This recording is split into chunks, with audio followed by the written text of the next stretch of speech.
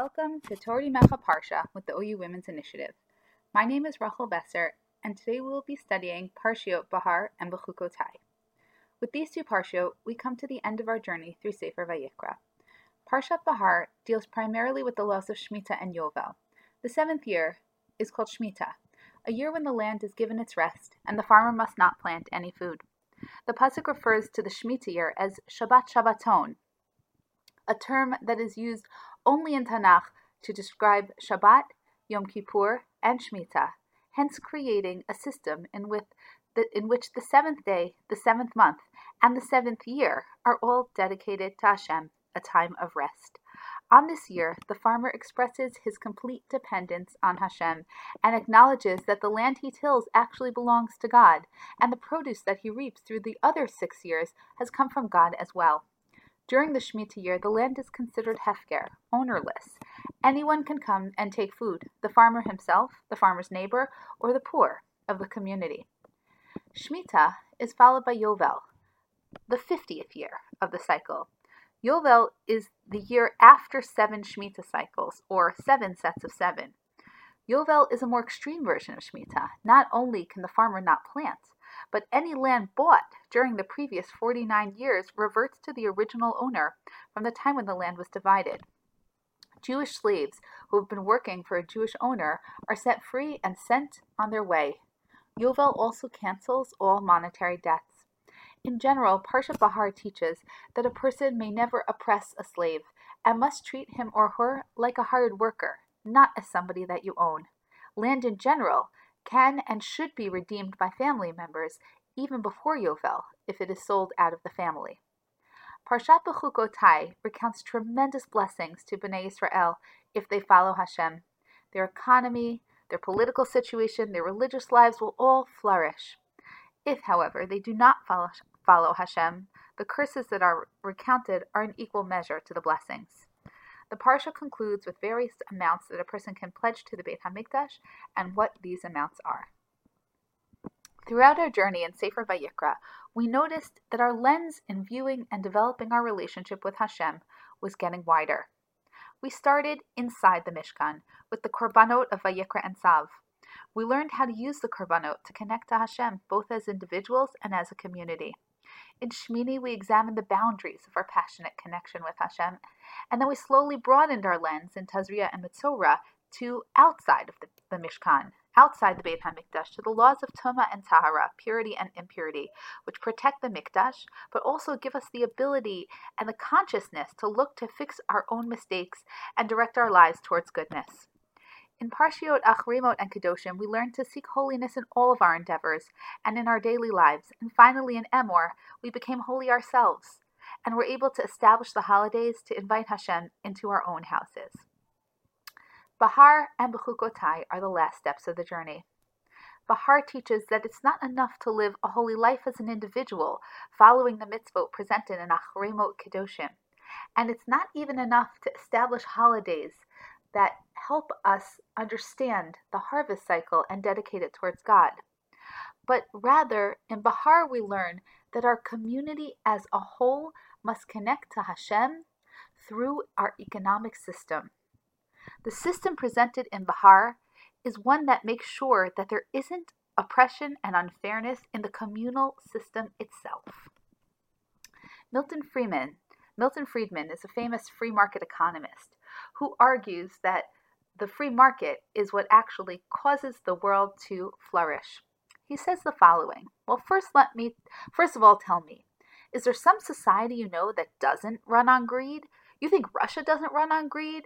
You think China doesn't run on greed? What is greed? Of course, none of us are greedy. It's only the other fellow who's greedy. The world runs on individuals pursuing their separate interests. Then he goes on, after explaining that it's actually greed that helps our economy progress, he says the greatest achievements of civilization have not come from government bureaus. Einstein didn't construct his theory under an order from a bureaucrat. Henry Ford didn't revolutionize the automobile industry that way. In the only cases in which the masses have escaped from the kind of grinding poverty you're talking about, the only cases in recorded history are where they have had capitalism and largely free trade. If you want to know where the masses are worst off, it's exactly in the kind of societies that depart from that.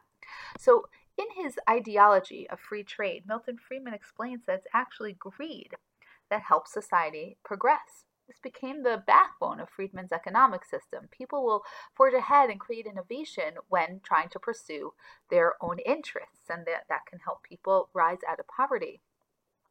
It's hard to argue with this, but obviously people do argue. This isn't the only system of economy that economists suggest. And the capitalist system has a lot of merits to it, and what Friedman says seems to largely echo our own experience. However, the capitalist system doesn't always support every individual. Maybe society as a whole moves ahead, but what about the people who don't? What about the people who get lost in the capitalist system? Parshat Behar creates a different kind of world, one which straddles the borders of the capitalist system with a theological system. It's not enough to just get ahead. You also have to be good. You also have to care about people who aren't getting ahead. You do own the land and you don't own it at the same time. You can own a person as a slave and you can't at the same time. You can buy land, but it's really a long-term rental because it will revert back to the original owner at the Yovel. This is the final widening of the lens of Sefer Vayikra. We have worked and journeyed to establish a relationship with Hashem both as individuals and a community. Parshat Behar depicts the ideal way that individuals function within a community. When we stop and refrain from planting on the 7th year, we recognize that the land ultimately does not belong to us. There are qualifications and expectations that come with owning land, that come with the capitalist system and with getting ahead.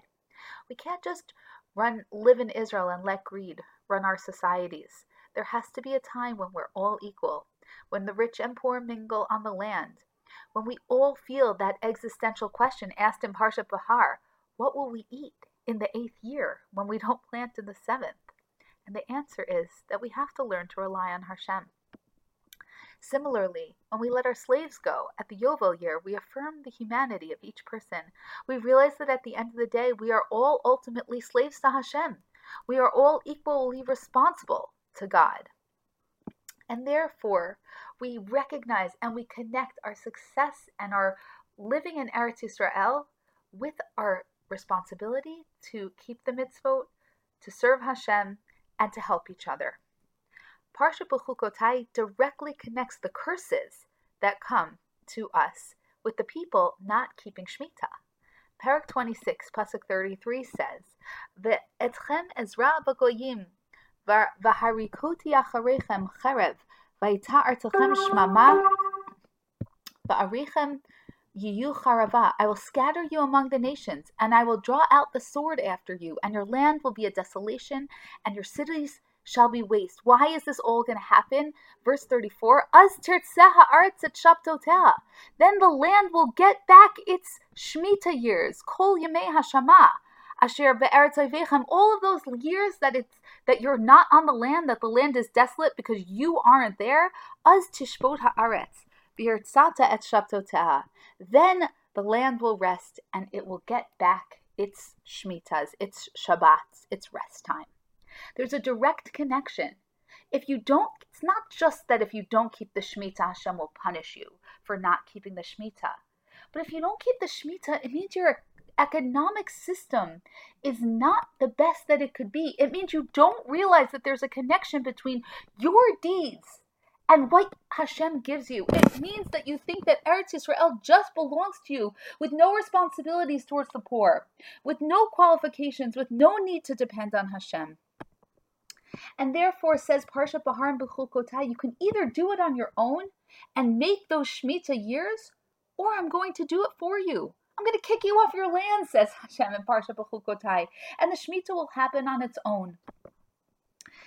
To deserve Eretz Yisrael, you must realize and respect that ultimately you do not own it. The way to live well in Eretz Yisrael is to realize that it comes with boundaries, with expectations. And those expectations are so simple and yet so difficult. Do not oppress the poor. Do not enslave people forever. Do not abuse the privilege of living in the land. This ultimately is what it means to have a true connection to Hashem. It begins with the Mishkan, with the Beit HaMikdash, and our connection through Korbanot. But the connection cannot stop with feeling spiritual passion. It has to manifest itself in deeds. We spoke about this already, but the pasuk in Shmot that we learn how to establish a Mishkan says, "V'asu li mikdash v'shachanti b'tocham." Make for me a holy place, but it doesn't say I'll live in it. It says I'll live in you. For Hashem to live amongst us, we need to bring Hashem in, not just on the holidays, but every day. There's a story that's told about a Rav who was walking along with one of his Talmidim, with one of his students. And they see two boys playing. And as kids often do, they were boasting to each other. And one says, "I'm taller than you." And the other one says, "No, I'm taller than you." So the first boy says to his friend, "I'm taller than you." And he jumps up as high as he can. And the other one says, "No, I'm taller than you." And he pushes the other kid to the ground. The Rav turns to his student and he says, "That first boy, the one who jumped up, he's going to do great things, because there's two ways to get ahead.